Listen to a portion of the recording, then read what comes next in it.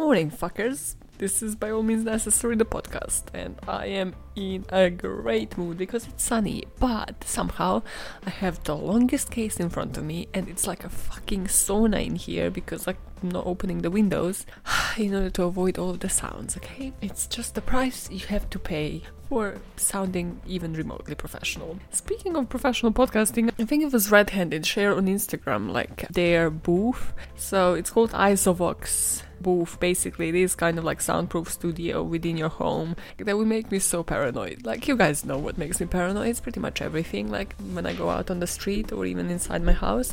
So yeah, that would definitely be like such a paranoia thing. It's just like every time you have to sit in here, just like put your little head into a box. I'm not dissing them. It's like, if it's perfect sound. It's just for me, I've researched a lot of hostage cases, okay? It will be too much girl in the box kind of situation. I don't want this in my life. Okay, well, I'm gonna probably sweat a lot during this episode. Yeah, you have that in mind because it's a longest case that's gonna have like a timeline, because we're speaking about a bank robbery. We're going up north, not like up north to like Manchester. Also, it's not actually up north, it's more like we're going east if we are thinking UK. Genius. So, we're going to Sweden. Let's dive in. Between 23rd and 29th of August 1973, 4 hostages were held in Norrmalmstorg bank in Stockholm, Sweden. Their captor was Jan Olsen, a convicted bank robber who created a plan from prison to bargain hostages for his ticket out of the country. The events of the robbery will further coin the term Stockholm Syndrome. Bank robberies are not always motivated by profit only. This is a story of one of those cases. We've got our crime, we have our perp. What were his motives?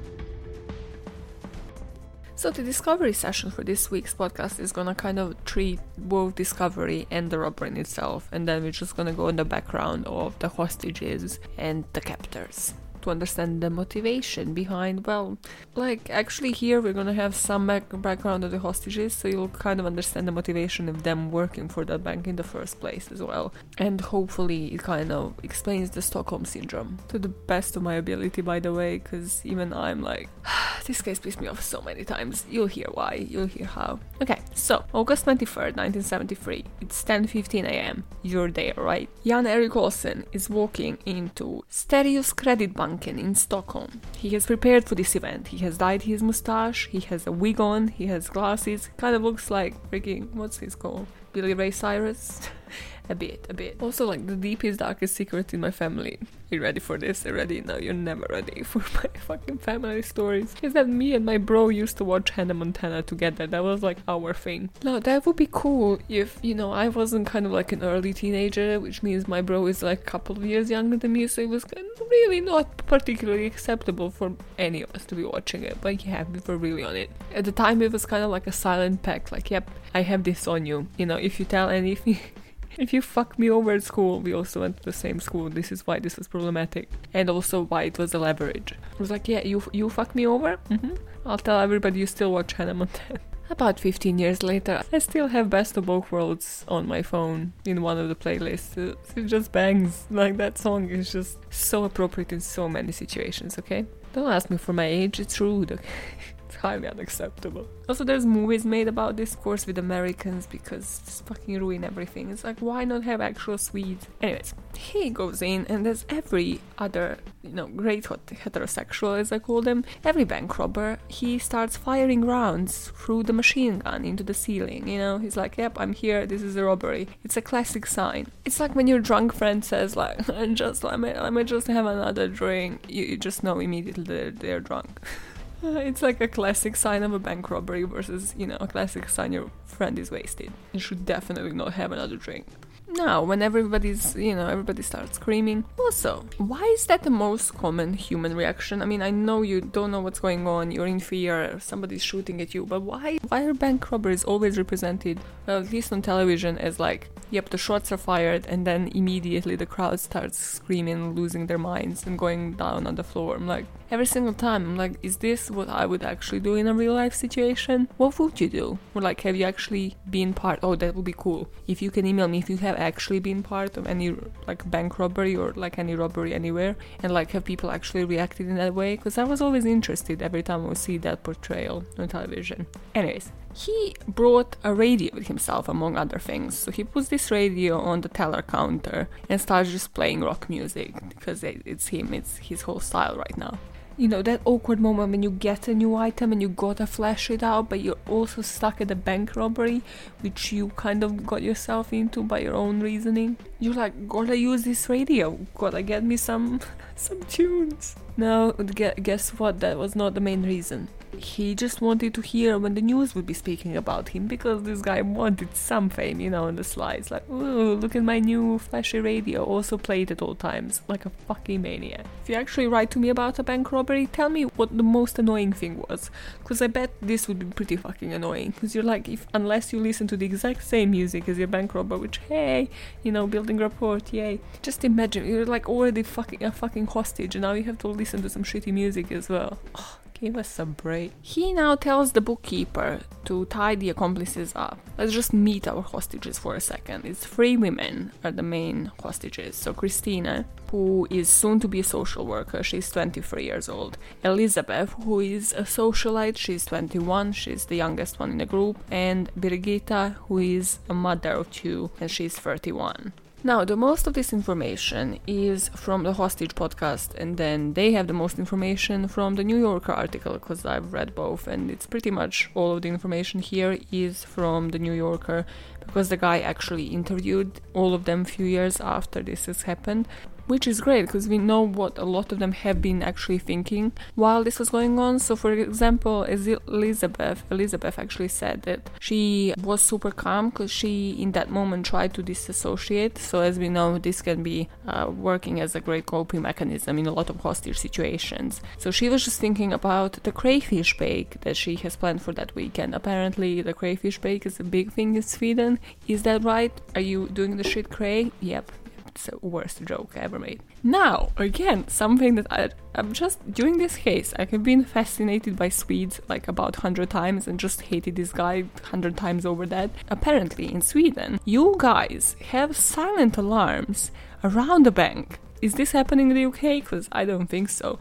But it's so fucking smart, because it's kind of like that button on the tube that you can press like if in danger. I'm like, why would only tellers have that option? So somebody tripped the silent alarm here. And I mean, as long as you impose it in that way where it's like, hey, you're actually fine if you just trip this without actually real danger. Or, you know, if you're just wasted on the fucking tube.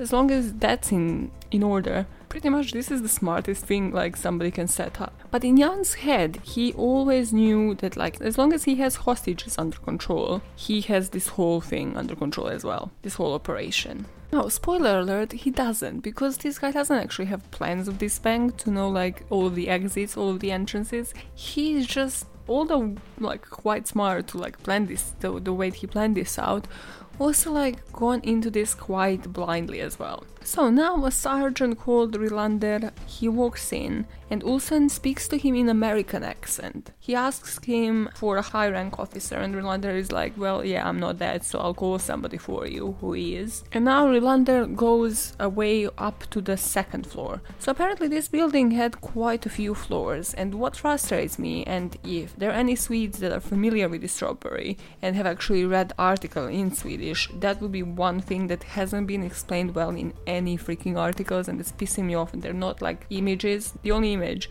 of this place is either like of the bank outside, which gives me nothing, or it's of the hostages inside the vault, which I'll speak about later. But basically, the main frustration here is that they're not like images. I don't understand how this functions. I know it's 1970s, so it was different kind of responses to robberies, so people could still probably walk in and move around as long as the robber had a gun.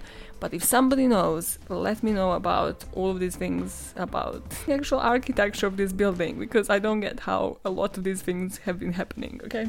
So as this guy went upstairs to call somebody who is more superior, one of the hostages snuck down the stairs, Olsen knew nothing about. So there's this staircase that will be prevalent in this story. And it's apparently within a bank, but like kind of hidden. Brigitta spots him and screams, "Don't shoot." So Olsen turns around and just shoots blindly and shoots Varga through his hand. So now the police loses this exit as an option of attack immediately. It loses it as the point of ambush because Olsen is aware that it exists. And there's speculation why did Brigitte actually scream? People have since said it is for stability reasons. So instability of any kind is already a threat to hostages. So in her eyes, she saw the two threats at that moment. She just picked the one that was probably closer to her. So Rylander comes back and he's saying the high-ranking officer is on his way. And Olsen is great, yeah, you sit down here and just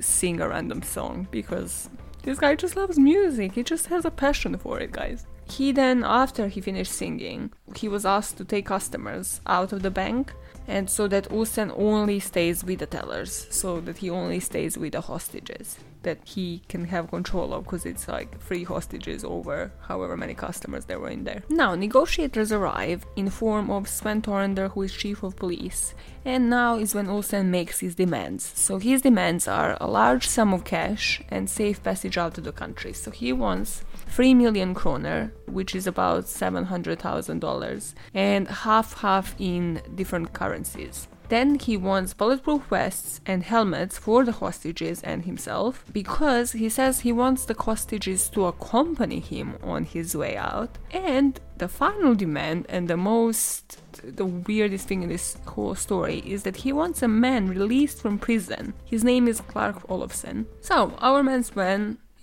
doesn't actually have the authorities. Why did you even tell him any of this? Always up. He goes to ask for authority. Apparently, at this time in Sweden, basically, you're either from what I've gotten, from what I gathered, you're either a nobody or you're working for the government. He goes straight to the Minister of Justice. You see what I'm talking about? So it's you're a policeman, chief of police, or Minister of Justice. Is there no different rankings? Is this still the case? Minister of Justice, Yeyer, turns up and he says everything is okay. Yep, I tick all of these, I approve of everything, but leaving with hostages. So yeah, you give us hostages and we'll give you Clark. Olsen then, to prove that he means business, puts a machine gun into Elizabeth's temple. He's yep, no, I need everything. I want everything. I made my demands. Now the police is cool. Let's just start meeting the demands, yeah, and let's just see the intellectual level of this guy. They set up the camp in front of the bank, okay? They go full La Casa de Papel. Yep, the carpa is up. Great. So, immediately they deliver 1.5 million kroner down those stairs. You see? The stairs that can't explain how they're in the bank, but also outside of the bank. How is everybody still moving around this area? Yep. That's the area. So he is now checking these notes and he realizes they're freshly printed, which means they can be tracked. So now he starts losing his mind. He wants untraceable money, so he wants the used notes. But when he's told that he needs to wait for that money to, for them to actually accumulate that amount of money, which is not just freshly printed, he starts losing it. Which is one thing we're gonna see a lot in this case. So it just goes from completely calm and under control Olsen to the guy that just loses it and is highly unstable. Now this guy can be compared with so many things. He's like a girl PMSing for the first time, right? Do you ever think about that when you had your first PMS? No, nobody thinks about that because you just lived through it. But if you think about that, it's that very first PMS when you don't understand why you're losing it and then you're completely normal the next moment. But it's happening and you are living it. Or he's a guy that leaves a relationship and then he's really tough, with his friends, no, I moved on, it's all great, call me up some bitches, And then 60 seconds later it's I miss her, bro, I miss her. Or I saved the best one for the last, of course. It's when your parents divorce after being married for a quarter of a century, and then 1 second they're no, we split our friends, you cannot hang out with this person, you cannot hear from this person again, this is insane, you choose your side, are you gonna be with your dad or your mom, you choose it. And then the very next moment they're it's fine, we are just here taking care of what's the best for the kids. And you're just which one is it, man? Make up your fucking mind. Moral of the story, somebody just let dynamite loose and then through a fucking match, and you never know when the match is going to reach dynamite. That's a shitty thing, because the match is eventually gonna run out of the spark. What the fuck? I think I gave you enough examples. Think about your first PMS, okay? Now they're like, okay, cool. He passed test number 1, test number 2. They park up a blue Ford Mustang in front of the bank so that he can see it. But again, he's like, this is too easy. They have monkeyed the car. They have probably concealed like a radar device or something that would just give away the location of it. And he was right for that matter, because they have actually placed helicopters in the air as well.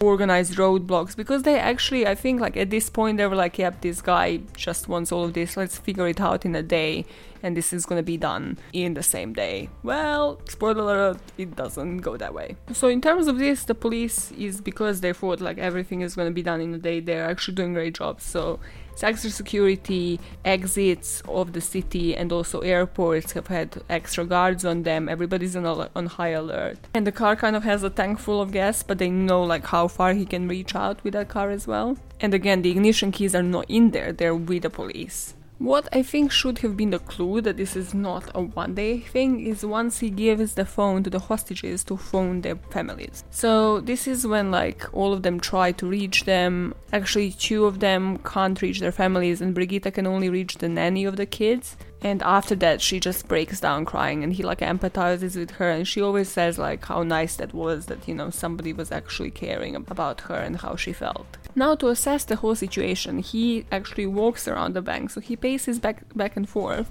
but he's avoiding the windows and also uses the hostages as human shields, so they walk with him. I put, now this is the time to do it with some sick music, because just imagine like you're outside, you're like, oh great, this is a professional guy, and you just see somebody like slow-mo walking back and forth with like 3 other people that have been tied up. So this is when like the bank robbery meets the parody in my eyes, because, you know, I'm like heavily imagining it. Now, they're actually pretty quick in complying with his third request, which is releasing his mate Clark out of the prison. And this is the first time Olsen starts speaking in Swedish, and they're like, oh, okay, he's not American. Great. Also, that whole front would have made sense maybe if he was actually planning to get the fuck out of there within like minutes or on that same day. But that whole front of just like pretending to be American does not make any fucking sense, like, for the later events. Now the dynamic changes a bit when Clark is there. He kind of takes the lead during this first day. So he is the one now taking conversations, like starting conversations with the police. The hostages situation kind of improves, so they're released from their bonds, so they're not tied up anymore.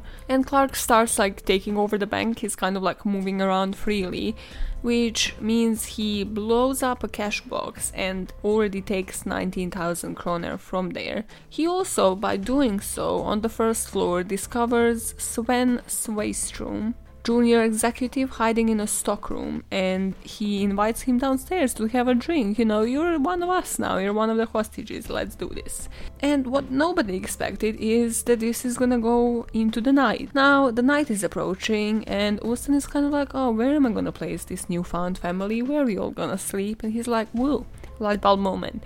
What do banks have? They have safes. This isn't like the best option because Elizabeth actually suffers from claustrophobia. So Olsen actually is like, oh, that's all great, I'm a generous guy, so I'm gonna offer to tie a knot around your neck and let you kind of like be at the door of the wall, so, you know, you kind of guard it, yeah? What I'm gonna do though is like put this explosive underneath your legs so that you can't actually calm down or move or be comfortable in any way. Now again, she describes this as like such an act of kindness, which makes me like completely just not understand Stockholm syndrome, because like how do you not freak out this moment? How do you see this as an act of kindness? Because you snooze, you lose, basically. At any point, a red flag should literally pop up, being risen above your head. It is this: you're nice until now, you're a nice person, right? And this is when you stop, because you have dynamite underneath you. What the fuck? This guy is not taking care of you. He doesn't give a fuck about you. He's gonna blow you the fuck up. He's taking hostages. As chess players, it's like, that doesn't have any consideration towards you. Like, how are you still feeling gratitude and feeling like, oh, this is so great? Literally, if you move your leg differently, if you don't sleep in the stiffest position possible, you are gonna blow up yourself and everybody else. What is happening? Stop being nice. be rude, stay alive, the crime junkie rules, it. I put red flags all around, like, this is not the guy you bring to your family to marry, okay? What psychologists have said that this is because of the gratitude that accumulates once you have been denied like basic needs for a really long time. So now when you actually get them, so you get to go to the toilet, you get like some food, or they let you sleep, you're suddenly like really grateful to the captor because you have been denied this like the whole day. So now this vault is close to the toilet, so when they pass to the toilet, they also pass that staircase that I'm talking about, and he actually loses them out of sight for a brief moment, which is where the police officers are just like chilling. Like little monkeys on the trees, these like police officers are kind of there on the staircase like, shh, listen. So Christine passed by and they asked her like to sort of point to how many hostages there are there, and she pointed 4 with her fingers, and she said like that just that act in itself made her feel like she was a traitor. So it's the first night, right? The police thinks they have the upper hand, Olson thinks he has the upper hand, and his job for Elizabeth that night is to just sit on her chair because she's claustrophobic one. She sits in front of the wall, well, in between the doors, and signals if the police was to appear. But now he's getting into his like paranoid anxiety state. So he's just like, he didn't plan for this to go overnight. So he's like, okay, how do I cut this out? But like for me to still profit out of it. So at 11 p.m. he calls the Prime Minister, Palma. Okay. What's up, Swedes? Do you just have yellow books with the numbers of the people in the government? Presidents? Yeah. Monarchs? Do you have the monarch's number here? What is going on? How does this guy have the number? So he reminds me yet another sad story of a 15-year-old Maya who would just like target a person and be like, no, that person is going to be my friend, so I would ask them for a number, and then as every normal friend does, I would message them at like 2 in the morning as like the first message, totally not sending the wrong lesbian vibes. It's always just like, hey, what's up and what you doing, and they'll be like, this is slightly uncomfortable. Why is the Prime Minister chill for this guy to call him at 11 p.m? Hello, there's some modales, okay? Don't call a person after like 8 p.m. What the fuck are you doing? They're just chilling, having downtime, getting late. Why is this guy in the office? Why is anything happening here? And now it's like important to understand this guy didn't have that much of an elaborate plan from the first point. Like, I mean, if that wasn't clear so far, because he's clearly going into the night, doesn't have like the plan of the building, people are passing by on the stairs, weird shit is happening. So he tells Palma that he either leaves with the hostages or hostages don't leave at all, and then Palma is like, okay, convincing him like none of that is reasonable, what the fuck. So he's like, okay, cool, then you take place of the hostages. And to show that he isn't playing, he lifts Elizabeth from her chair and like wraps his hand around her neck and starts choking her. So it's like close enough to the phone for Palma to hear her, and asks him to make a choice. And he puts like 1 minute of the clock. So it's like 59, 58, time is going down, and the line cuts off. So like sort of just before she was to pass out, he loosened the grip and hung up on the phone. Elizabeth sits down in her chair and just, tries to calm down, go to sleep. And this story gets to go on for 5 more days. Now, before we move on to the events of the other 5 days, let's have the Stockholm Syndrome corner. Just because, for you to understand deeper the relationships between the hostages and the captors, let's just, discuss Stockholm Syndrome in a couple more details. Stockholm Syndrome was coined by Niels Peierot after this robbery, but the actual syndrome was first recognized in the world with Frank Ochberg, the American psychiatrist, after he testified during the Ariel Castro hearing. Ariel Castro, if you remember, is the son of a gun who kidnapped the girls and kept them for over a decade. It's the case that I said I will never cover just because it's too brutal and makes me too nauseous.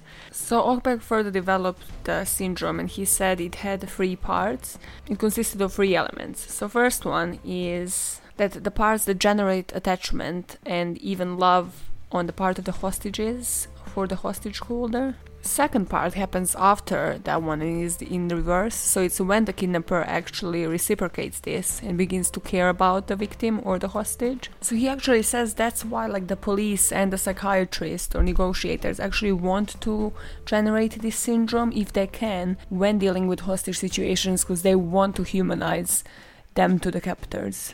And the third element is both parties' mutual contempt for the outside world. Very early on, they are denied the ability to speak, to move, to use the toilet, to eat, and then when they're given these gifts of life, and as they receive them, they have the feelings. So we usually have them when we are infants and we are just close to the mother because we completely depend on that person. Which reminds me, oh my god, okay, so like, you guys know what topics I have covered, you know, like what shit I research and what triggers me and what doesn't. Recently I have discovered a completely new trigger because I've listened to the podcast that covered rebirthing. That triggered me more than the case of fucking Ariel Castro. It was just so disturbing to listen to it. It's like, it's worse than freaking exorcisms. It's just, I cannot rationalize it in any way. And it's not like a common practice, but it's just the area of crime where I'm like, this is not real. Yeah, I got reminded of it because he said like, yeah, going back to what you felt like as an infant and going back to like your basic instincts. Because rebirthing is basically trying to connect you to, you know, your adoptive parent, I don't know, surrogate parent, when you didn't have any bonds as a child. It is reintroducing that in the form of rebirthing, but it's just too disturbing. It just, no, and usually ends in death, because like people who try to pretend like they're qualified and know what they're doing, they don't. Okay, yep, so yeah, just go listen to, I think it was Red-Handed, if you want to get a bit triggered. Yeah, what are your triggers, guys? So, going back to the story, also know now that these hostages are only as good as he uses them to show his power. So this night in particular is the basis for the Stockholm Syndrome, you know, in this particular situation. Because again, he has the whole power over them while they're sleeping in that vault. And Elizabeth, who is guarding it, actually kind of woke up like shivering during the night, and Olsen just wrapped a jacket around her, and she remembers this as such a nice and thoughtful act. So again, as Niels Beroth said, the main thing about the Stockholm Syndrome is that you unconsciously form a bond with the hostage taker while the outside world poses a threat, and we're gonna see that a lot during the next 5 days. So we'll see a lot of this us versus them mentality. Now I put the day 2 happens, and something as weird, so weird and unnecessary for my own plot happens. Also, it's like, we don't have alarm clocks, so I'm gonna wake these fuckers up by firing again some bullets into the ceiling. Like, mate, if you came in there, like, don't use those bullets, don't you need them for later? Anyways. So, they're all walking up, and he is kind of like weirded out because, like, on those stairs, there's somebody that's calling him Kai. And Kai was another famous bank robber at the time. And so somebody mixed those two up. They thought, like, that Olsen was Kai. And this was his brother out there, because, like, the police was like, oh yeah, let's bring the brother there to rationalize with him a bit. But now this is so offensive, apparently, to Olsen himself. And to Kai, who is extradited in Hawaii, who is like chilling at this safe location in Hawaii. But this causes actual Kai to make a phone call to the police, which means they could pinpoint his location. He was extradited and imprisoned. All of this is just so fucking dumb, but it just speaks to, well, I think it speaks to Olsen's mentality of like, he's tough, he's the main bank robber, like, don't compare me to the other bank robbers of this world, because, you know, this is my kind of situation, this is my show. Now is when he starts requesting, because he's like, yeah, but we're already sleeping here, so he requests bedding and food, and the police asks to personally come in and inspect the hostages. So after this inspection, the police officers come out baffled, because they're saying, like, basically it looks like a group of friends. Which for me, like, if I was to go and witness that, I would be like, did they all plan this together? Like, are these tellers behind this kind of thing? Because they're not behaving hostile. In fact, the people that they were hostile to was the police. It was kind of like judgmental looks, like, why are you ruining this? You're clearly here having a blast with these robbers. Why do you have to shit on our parade? Shit on our parade. It's just like spitting. What is that other ridiculous expression I invented? Chewing it up and spitting it out. Something like that. I don't even remember. Yeah, shitting on your parade is something I use on the regular. I just don't like rain on your parade. Like, no. Imagine how much more tragic and intense it would be if it was just shitting from the sky on your parade. That's why I use it. Intensity. Drama. Poetry. Okay, get the fuck on. Move on. So Lindroth, the police officer, comes out and says that basically he gives the statement to the media that they're all behaving as friends. So the family is now outside, you know, where the tent is, and they're thinking like, wow, these, like, my freaking daughters and son are actually aiding the criminal.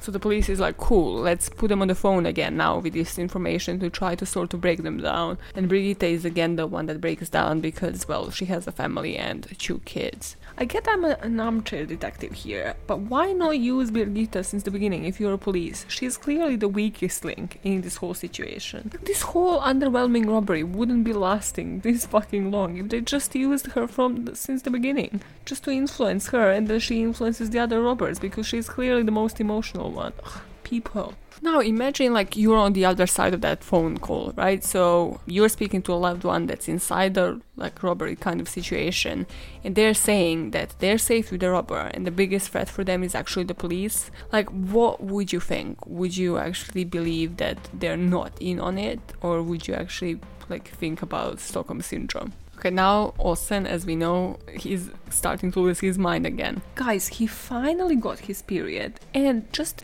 refused to tell the mom about it. So he just threw a pair of underwear in the garbage and thought, that will pass. It's not period. Nope, of course not. I would know if I've got my period. And then, of course, because it's logical, nobody will check the garbage and feel the smell of the blood. They're just gonna think like it's normal for you to throw your underwear into the garbage. What? Personal story? No, this is a legit story from the newspapers in Sweden, in the National Bank, while this is happening. Another legit account of events that only people from Balkan and from like this part of Europe will actually be able to relate to is that no matter how low-key you keep getting your period, like your mom is going to call all the aunties, gonna call the whole family to be like, oh my god, she's a woman now, she's a woman. And you're just gonna die inside. There's no way of escaping it. Doesn't matter. It doesn't matter how much. You can throw all of your underwear. You can throw all of your underwear in the garbage. It still doesn't work. So let's go continue with the real story. Not that this was not real. This is very real, okay?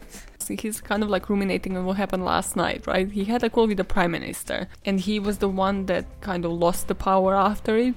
So he's like, okay, how do I recover this power? I'm the man. Fuck everything that happened. He pulls Sven aside. Poor fucking Sven. Also love that name. Because he's just so typically northern, like nobody else would name a child Sven, okay? So as you do, if you're a bank robber, if you're a respectable guy who is trying to show his power, you pull your hostage to the side and you try to convince them to shoot them in the leg. Sven again is like super nice. He is like trying to deny this in the nicest way possible. But now Christina overhears it and she comes and like tries to convince Sven, and like all of them are super fucking nice. This is killing me in this whole story. Christine is like, don't be a pussy, Sven, like it's just a shoot in the leg. Like how kind is this guy to offer not to shoot you, to actually kill you, but just to shoot you in the leg and not hit the bone. Like, now they all decide that Sven is going to give him a signal once he's ready to be shot in the leg. But Sven is just like, never does. He's like, yeah, I fucking actually like this leg a lot. Like I walk on them. So it's yet another night and no movement has been made. It's like the most underwhelming bank robbery ever. So this evening, they have a different approach. Christine actually calls Palma, and this call has been recorded and she listened to it afterwards. So this call lasts for about 42 minutes. And she is trying to convince the Prime Minister that she wants to leave with the captors. So this is like a rough translation from it. Quote, I fully trust Clark and the robber. They haven't done anything to us. On the contrary, they have been very nice. But you know, Olaf, what I'm scared of is that the police will attack and kill us.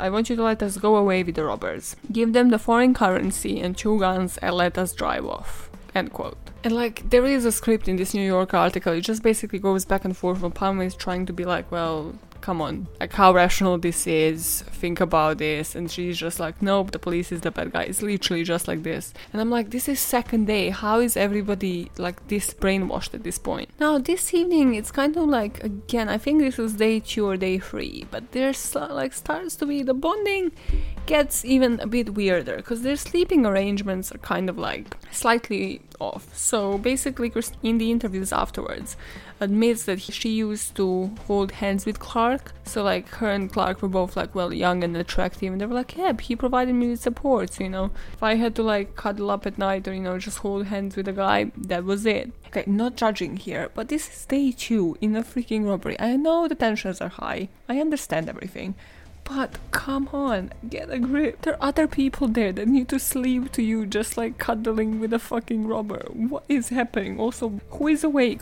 Who is having a lookout at those stairs and everything? This reminds me of yet another sad life story in the life of Maya when we went onto like a school trip by the end of a school year when we were 14, 15. And you know how it, when you come from Balkan and, you know, everybody is looking to get the cheapest accommodation. So there's like 5 beds in one room. And a lot of horny teenagers. So of course, what I find out is, when I woke up one of the mornings, is that my mate like is hooked up with some guy and they were making out like literally right next to me. It was like sardines kind of like level of accommodation. And we're just making out during the night. I was like, great, yep, I will never figure out, of course. Also, it doesn't happen if you giggle in the morning in any of those situations. It doesn't really work for your case. This podcast is just eventually going to turn into a sequence of just sad events that make up my life. Sounds like it's heading that way. And then there's an account also where Olsen made advances towards one of the women that stayed anonymous, and he basically proposed to like have sex with her, but instead she offered to get him off. You know, just your typical robber captor experience. So day 3, they send this officer Malm to actually kind of check the situation. So again, this bank is basically open doors. It's like a fucking flea market. Everybody's going in and out as they please. This guy goes in and he actually spots nobody's awake. Like everybody's tired down. They're all in the wall. You would think like this is where it ends, right? Except if you can count, there's still more days to this. But basically, this is not where it ends. This guy goes in and you would think like he would go out or like try to alert the police. I mean, what he does is brave and smart if you think about it. But like this could have all ended if he just managed to like alert the police and then they all barged in. No. Okay. He goes to the vault and like shuts the door and manages to lock it from the outside. And now, when Olsen wakes up, this is when the real brainwashing begins. Because they're all locked in. Also, the switch was kind of on the outside, so they all have that weirdest fucking lighting on them. You know, like the hospital lighting. Or literally, every office I worked for never nailed the lighting. I don't know why. I think that's why I'm sensitive to like any fake lighting in the rooms. I just can't deal with it. Because it's just never like normal room lighting, man. It just always blinds you as fuck. So they're just like blinding lighting all day, all night. They have no idea what day it is, what night it is in that vault. But more importantly, Olsen now believes that the police is gonna use tear gas. And he starts all day long telling the hostages how tear gas damages the brain for the rest of their lives. They're gonna end up brain damaged. And it's again him being like, I'm not the bad guy here. I'm not gonna let you be scarred for life. You know, the police is gonna get against you. His solution to this is he's gonna kill themselves, like he's gonna kill them all and himself if the room is gassed. Now, when you flip the coin again, everybody's thankful because they're like, oh my god, he's gonna prevent us from being brain damaged for life. Like, God save me. Just this whole case. So, quarantine mode is on, right? The police strategy now is to starve them all, to like basically exhaust them all, because the light is blazing all day, all night, deny them food and water in hope that like Olsen actually is tired himself so he doesn't shoot everybody when they actually introduce this tear gas. And inside they go on full quarantine mode because they're all bored, they're all stuck in there. They start up their routines, they do like divide these things into like doing their own chores, dining on like the leftover food as evenly as possible. You know, something we can all know a lot about right now. They designate a toilet area, which would totally be my kind of chore during this kind of situation. What would be yours? Would you be, what chore would you be doing stuck in a bank vault? Okay, so now I found a really interesting quote because now they're all chatting shit, right? They're all just stuck in there, they have to talk. So Brigitte actually asked the pair of robbers why they actually haven't tried to hold down regular jobs. And what Clark says is, quote, "We don't care to punch clocks. We don't like to take orders." He also says he agrees that there is the basis for prisons. But he says, but what was the use of prisons if convicts had nowhere to go when they were released? They give you 50 kroner when you leave. What we really need is another chance to make ourselves a future, Clark said. So I think this kind of speaks to the mentality of Olsen and Clark and this like duo of robbers and how they see themselves like fitting into the society. The police kind of has the upper hand now, of course, because these are bitches that are literally locked in. But why they're not like immediately barging in is because they're tactically thinking about this. So they're digging the holes, this is taking like some time, and then they're thinking like how to again deploy this gas in such a way that Olsen doesn't shoot and doesn't actually kill everybody. So he does a couple of things when they're drilling the holes. One of them like more sensical, like makes more sense than the others. As they dig the first hole, he throws an explosive up in the air and tells the hostages to open their mouths to equalize the pressure. And again, everybody is like, oh my god, this is so considerate of him. Like, allow it. Now it goes into the completely other extreme because they continue drilling and the drill cuts into the wall and cuts the cable. So their light is cut off and they're now in complete darkness. Again, because this is 1970s, I don't know if anybody there is using the drill, can confirm that this is how you do it, because they're drilling the whole day, the drills are overheated, so now they are actually watering the drills. They're just like cooling them off with water, and the water is like seeping through the vault, and like these hostages who are like thirsty as hell are taking those drops from the carpet and from the floor. Now, a less sensible thing Olsen does is, like, as they drill the holes, he tries to shut the holes with paper. It's only efficient. It's only partially efficient. It's drill versus paper, mate. Like, you know, rock, paper, scissors. What wins? I actually still don't know how to play that game. God, I'm 27. I don't know shit about life. Extremes. It's like, doesn't know how to play rock, paper, scissors. Doesn't know how to live. Now, speeding up to day 5 into this thing, because basically it is as underwhelming. They're just shitting in a basket, these guys are drilling the holes, he is going around like chewing on caffeine tablets and trying to fill up holes with freaking paper. Soundproof studios, huh? Doesn't seem like such a bad idea now. Day 5. Okay, his idea now. Now, if somebody was to tell me this, I would be like, fuck Stockholm Syndrome. Fuck you, as my captor, what is this? What he does is, he creates nooses. First of all, where'd you get the rope? But anyways, he creates the nooses and puts them around the hostage necks and ties them like on the highest of the safety boxes in this vault. He is like now trying to, you know, screaming like so people upstairs hear him, and he's threatening that like they're all gonna be hanged if they tear gas them. This is when the police is kind of like, okay, cool, let's try calm them down. They're clearly starved, yeah? They lower the beer and the sandwiches through these holes. But Olsen spots that the beer tops weren't on completely, so he's like, yo, this is those with sleeping pills, don't drink it. He was actually right. And now again, how kind of him, he allows the hostages to remove the nooses when they go to bed.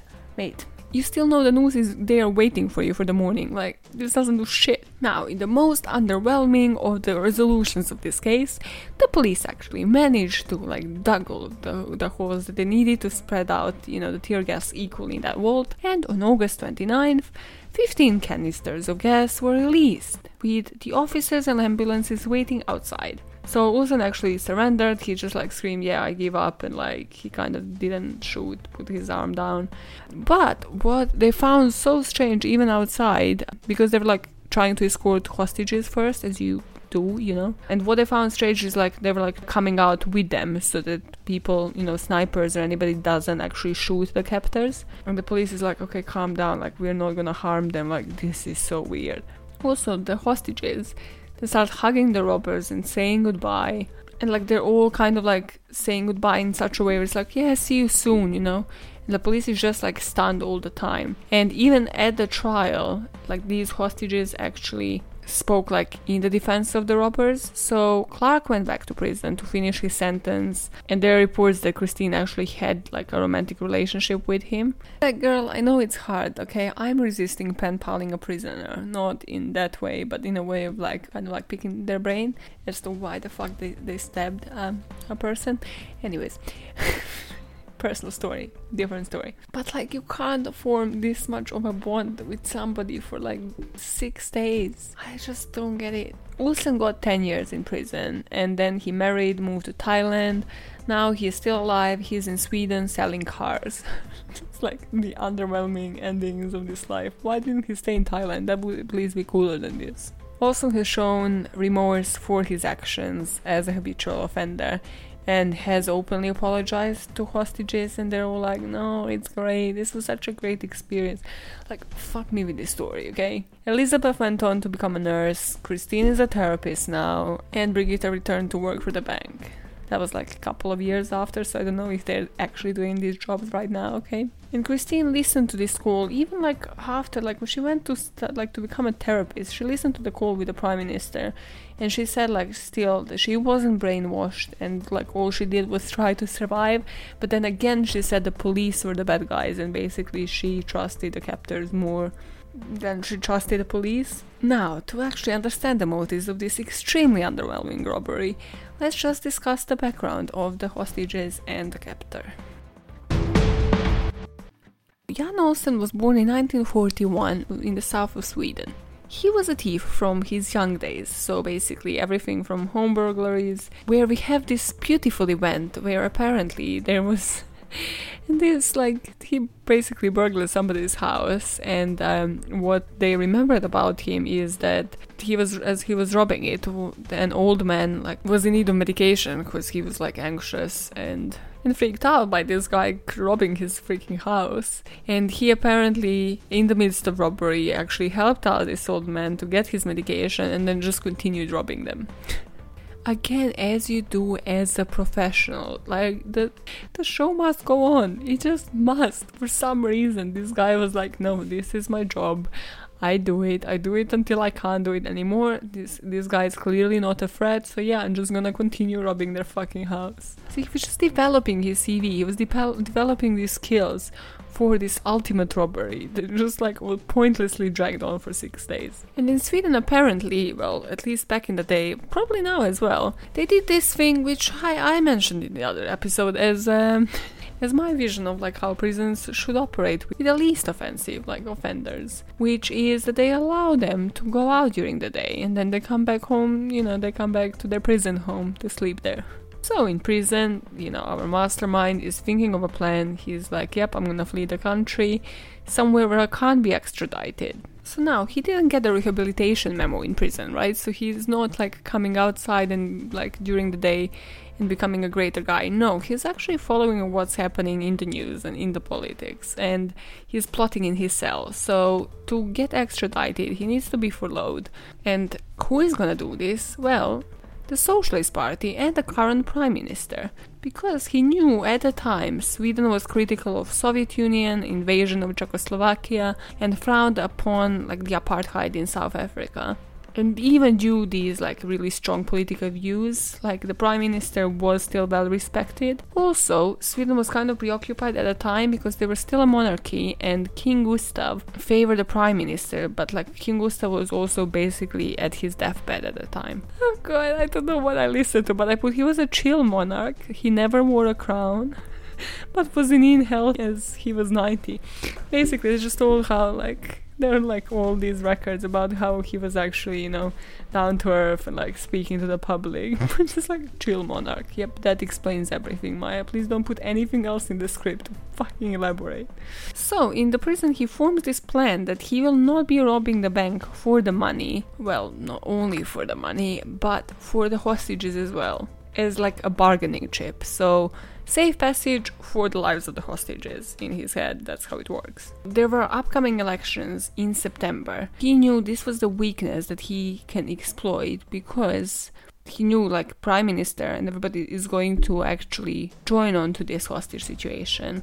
So he has a better chance of like getting out of the country. Because, as like if they let him get the fuck out, if the government handles it in such a way where he just gets out with the hostages, then they're all gonna be like favored, as if. So he's planning this for months, and then one day just decides to use his daytime when he's outside of the prison to actually put this plan into the action. He was also like getting fit in prison, apparently doing a lot of push-ups and squats, which is what you do if you wanna get out during the day and rob a bank. And then while he's out, he's setting these eyes and basically going out scouting for which bank would be the best to rob. And well, boy did he fail there. Also, could he have not like bribed somebody for like the plans of the bank for this to have like something? Just give me something, man. And who would be the lucky hostages, he wondered. Well, he had Christine, who moved to Stockholm at her fiance's request. But then that fizzled out. She broke off that engagement and she was supposed to join a social work course in the fall, but actually started enjoying the life in the bank and in Stockholm finally, as she broke off that, shitty engagement. That's what happens when you cut out shit of your life. Yes, Christine. Elizabeth was like the bubbly, free-spirited girl who changed different jobs in Sweden. She was looking forward to the weekend, as she liked to have fun, party with her friends and, have that crayfish stuff. She was the cashier in the foreign exchange department who had been with the bank for 14 months. This fucking sentence. There's always a pointless sentence that's copy-pasted in the script. Small and blonde, she had brown eyes, whose essential expression was one of unusual gentleness. Gives me nothing. How is this relevant? I don't need her physical description. I mean, if it doesn't serve the purpose. Does it serve the purpose? No. Fuck's sake. She again kind of was working there, until something better comes along, and for her something better was again in the fall, her nursing school. Just literally everybody was just passing their time in this bank. Kind of like me for the past couple of years, just being like, yeah, this is not my job. No, my life is my job, okay? I just don't. This is a side thing. It's like I have an outlook towards my actual jobs that I get paid the way that hood guys consider their side chicks. I'm like, no, don't mention it. It does not exist. I don't even kiss her when I make love to her. I don't even kiss her when I fuck her. No. I don't even show remote interest or joy working here. Is it obvious I don't share this podcast with anybody in my workplace? Is it? And Brigitta, she had 2 kids and she loved her family life. So she lived in a suburb she commuted to the work from, where she lived with a civil engineer of a husband and their 2 daughters. And she was always the super responsible one, the one that where if she was to be late, you would just know something is wrong. You would be like, yep, this is not like her. This is definitely not like her. Also, I would say, because I'm that person as well, I would say have keywords, if you were ever to be in a situation where you get kidnapped or anything. But not something bizarre, okay? If somebody was to give you a call and you wanted it to mean call the police, I'm in danger, have something oh yeah, I'll be home for dinner.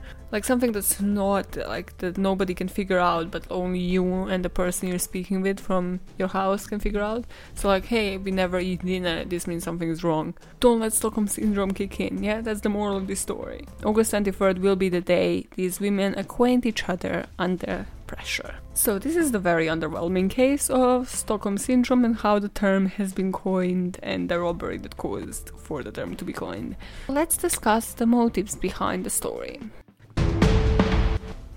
I put that it was the only thing he knew how to do, plus the message that he wanted to send. I think it was kind of we might disagree on the message, but in my head, this is the only thing I think I'm good at, even though I ended up in prison for, so clearly not the genius.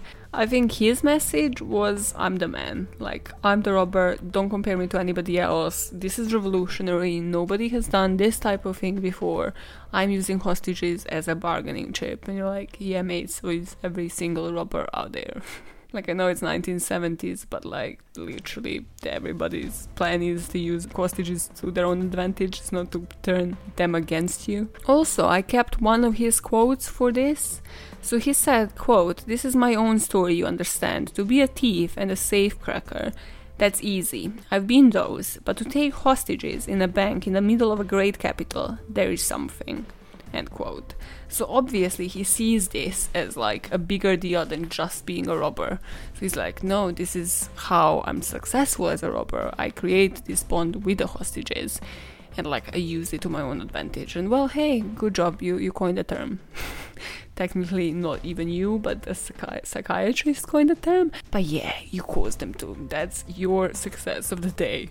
I think as a secondary motive, you could kind of say that this was more political than maybe something else. I really don't think the motivation here was the money. At least it was something had something to prove together with him trying to actually be the big deal who is going to go to a country where he can't be extradited and just live his best life. And he saw the way to do this with the current political situation in Sweden. You know where to find me to let me know what you think. You guys probably might have different opinions because this was a long-ass case. It's also one of the most famous robberies, even though it's so underwhelming. So yeah, send me any stories of you being a part of a bank robbery, or hearing of somebody who has been part of the bank robbery, because they will probably give me more life than this story.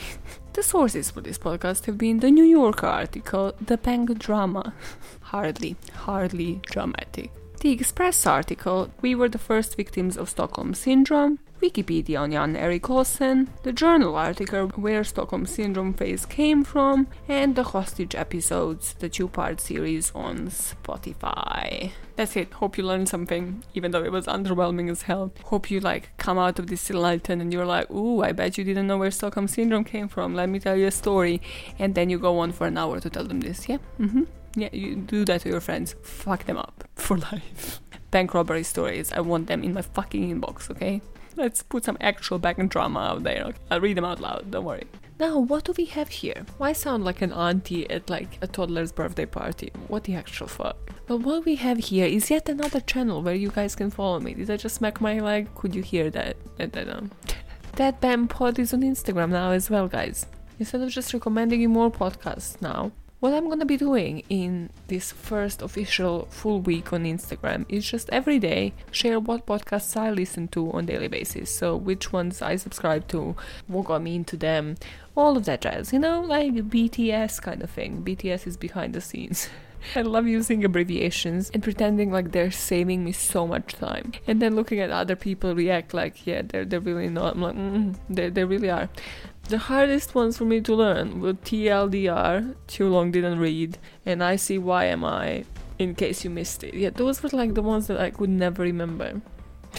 If anybody gave a fuck about that, probably not. So I'll be putting my podcast in the stories, hashtag my weekly pods or weekly pod bam. Something better if I come up with it, or if you do, So go find me, follow me. Twitter and Instagram basically have the same handle. How easy do I make it for you? Also, for the listeners in the UK, they finally put Modern Family, first 7 seasons or something, and New Girl, again, 6 seasons, 7, I don't know really, on our Netflix. So go binge on that if you are not done with the freaking binging, because I'm kind of reaching my very peak limit. For Nick from New Girl, I'll do it. Nick from New Girl is probably the one white crush that I had, that I was like, not all white people are ugly. It was kind of like, maybe I could go out with a white man at some point. Yeah, that didn't last for long, did it? And if you're fed up with Netflix, you can always find me on Patreon. Because Stockholm Syndrome is still bugging me in my head, after doing this case, I decided to cover the case of Patty Hearst. So that's your May BAM-sode on freaking Patreon for this month. And now I shall leave you, but not before. You're going into your next Zoom meeting. What are you doing? What are you doing there? We still don't know if the quarantine is over. We still don't know if anything is going to be lifted. How soon it's going to be lifted. So this is the perfect timing. Listen to me, listen. It's the perfect timing to tell you work husband or work wife how you feel. Doesn't matter. Meeting of 20 people. You do you, okay? The meeting starts and you tell them can you just stay a bit after the meeting, yeah? Can you just stay linked into this link, yeah? Stay online, yeah? Wink, wink. And then tell them, how you're my work wife. And she's probably gonna be like, no, this is news to me, what the fuck? And you tell them, well, I told about 100 people, so you might as well be. That's how you get them. That's the punchline. Or you just use one of your dumb Zoom backgrounds to show where you can bring them, to show fucking, I don't know, Paris or Mount Everest or some shit in the background, be like, this is how rich I am. This is how I get you. Promise them the world, over-promised. They don't know, they still don't have access to your bank account. But also, even at best, you're still gonna have at least a couple of days for the awkwardness to pass before you're back in the office with this person, so you might as well use it. Seize the moment. Unless, don't fucking listen to me. Unless you actually have a real wife, and then you're giving hopes to some poor girl who is apparently a work wife and she isn't even aware of it, then what the fuck are you doing? Also, how much time you have on your hands to be starting a whole new relationship while working from home? Some people have some serious time for double lives, yo. Question those fuckers, yeah? Question them. Find motives behind this. Find how much time, how do they still have 24 hours in a day but still live these lives? What are the motives behind their actions? How do they do this? Why do they do this? It's so much effort. Like, just lie on your couch, man, chill. Yeah, go into the meeting and question the intentions of somebody who tells a work wife to stay after the Zoom call. But more importantly, keep questioning the motives behind crimes. And in doing so, keep making the world a better place, one motive at a time. Bye, fuckers.